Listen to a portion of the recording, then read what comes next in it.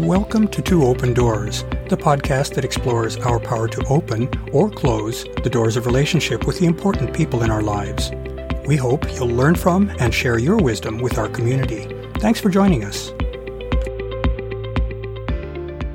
Up to this point, the Two Open Doors podcast has been exploring the foundations of deep human connections.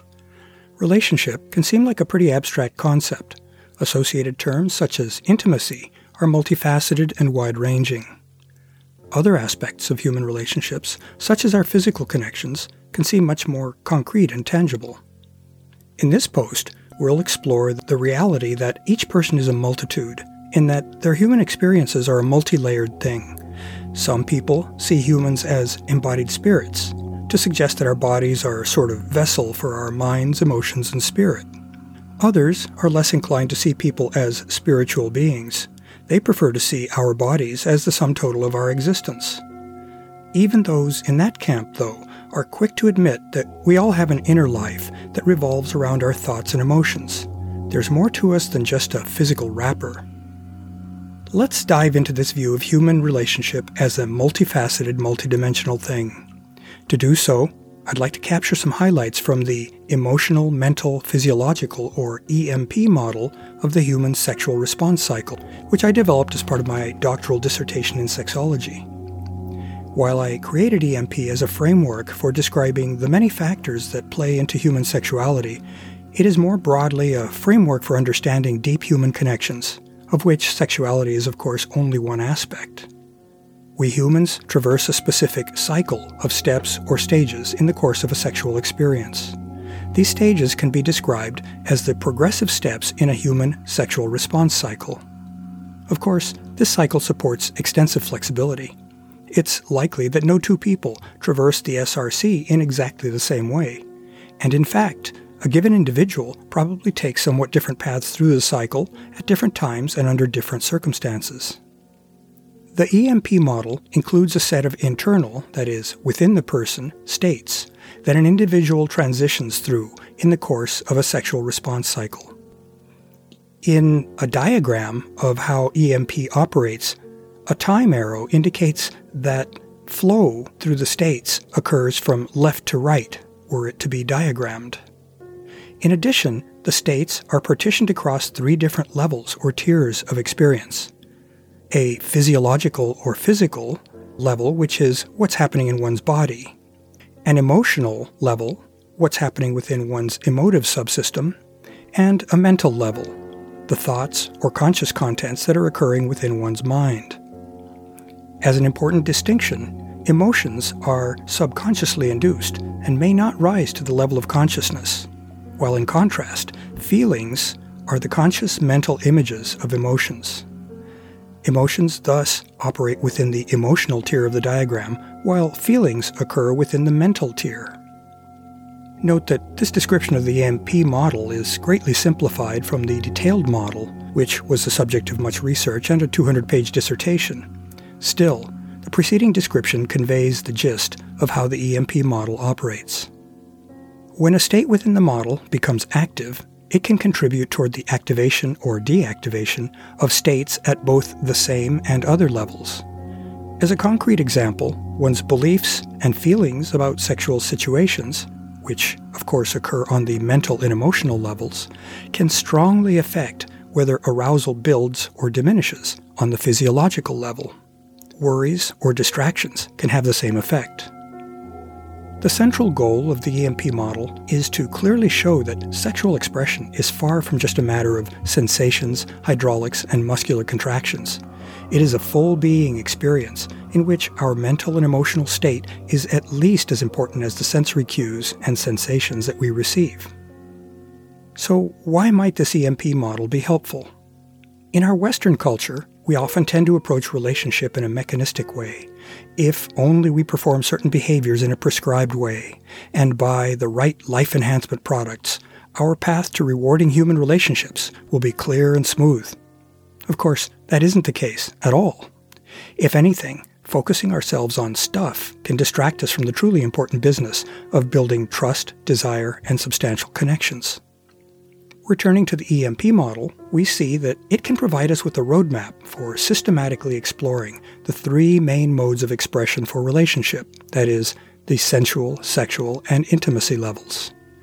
Two Open Doors is dedicated to exploring all aspects of human deep connection, so having a map and compass such as EMP will serve us well.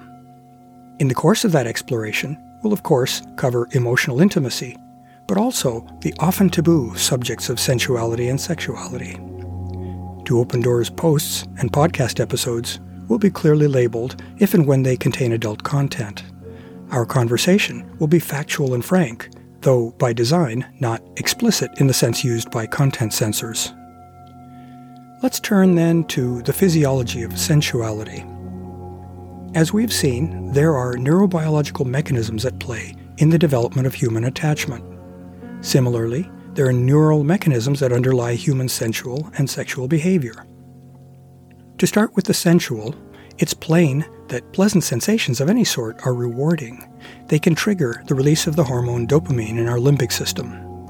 That release can serve to set the memory of the pleasant or unpleasant sensation and its emotional valence, that is, whether it's good or bad.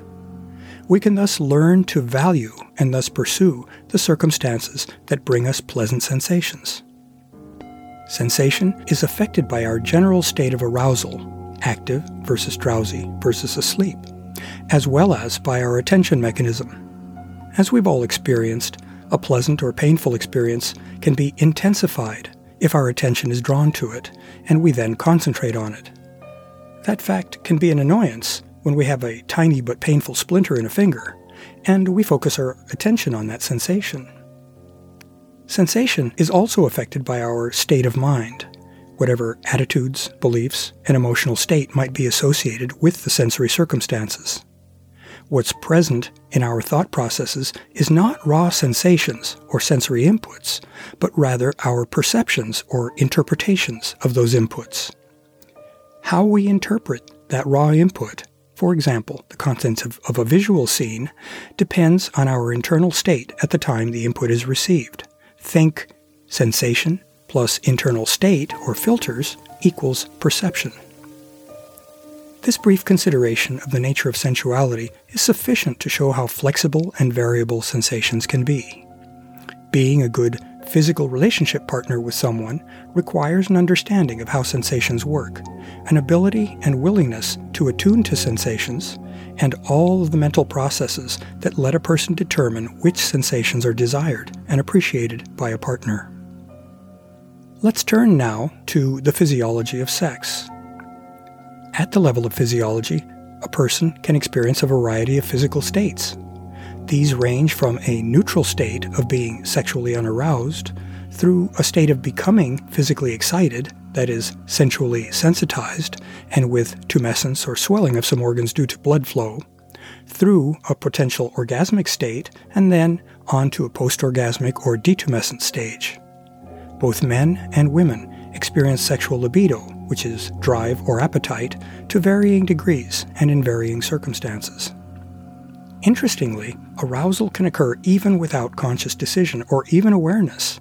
This arousal non-concordance, as it's referred to, reflects the fact that our sexual arousal is partially driven by subconscious factors, such as the pleasing proportions of an observed male or female figure. Such stimuli are sufficient to trigger an emotional response, which can then promote or dampen further arousal. In addition, though, arousal can grow because of conscious decisions or consciously perceived stimuli. That provides a top-down pathway of influence from our mental processes to our physiological processes. Top-down factors can strongly influence one's physiological sexual state. For example, the occurrence of a negative emotional reaction to a partner or his or her actions may be sufficient to quash the growth of arousal. That demonstrates top-down influence of the emotional layer over the physiological layer.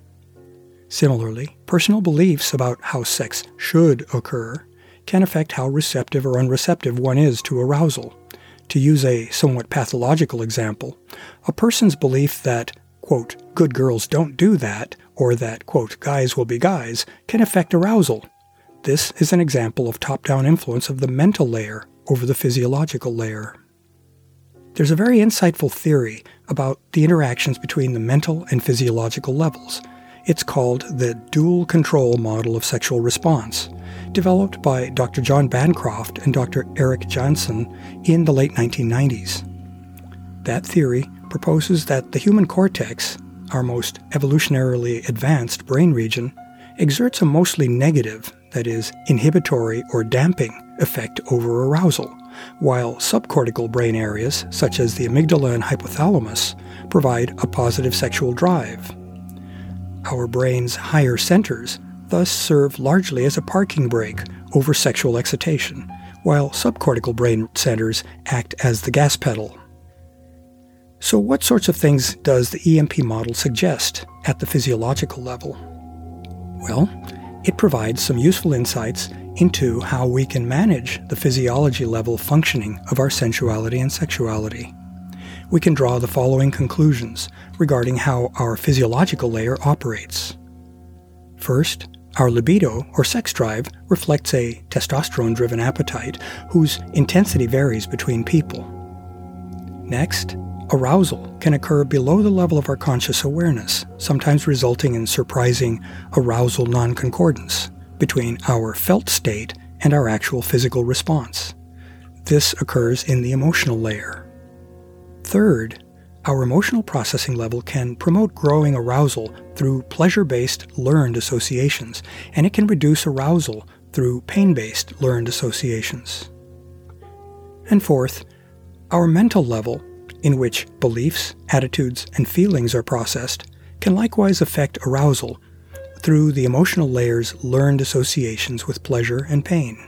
The mental layer includes processes through which desire and physical receptiveness compete against aversion or lack of desire.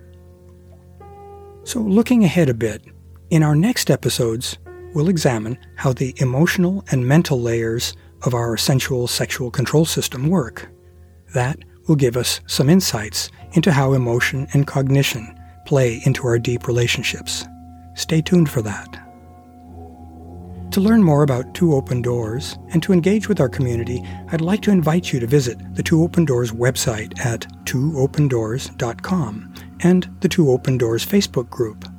Finally, I invite you to contact me directly by writing to me at claude@twoopendoors.com. I'd love to hear from you, and I'll use your inputs to guide my work on future podcasts and blog posts. Thanks so much for visiting Two Open Doors.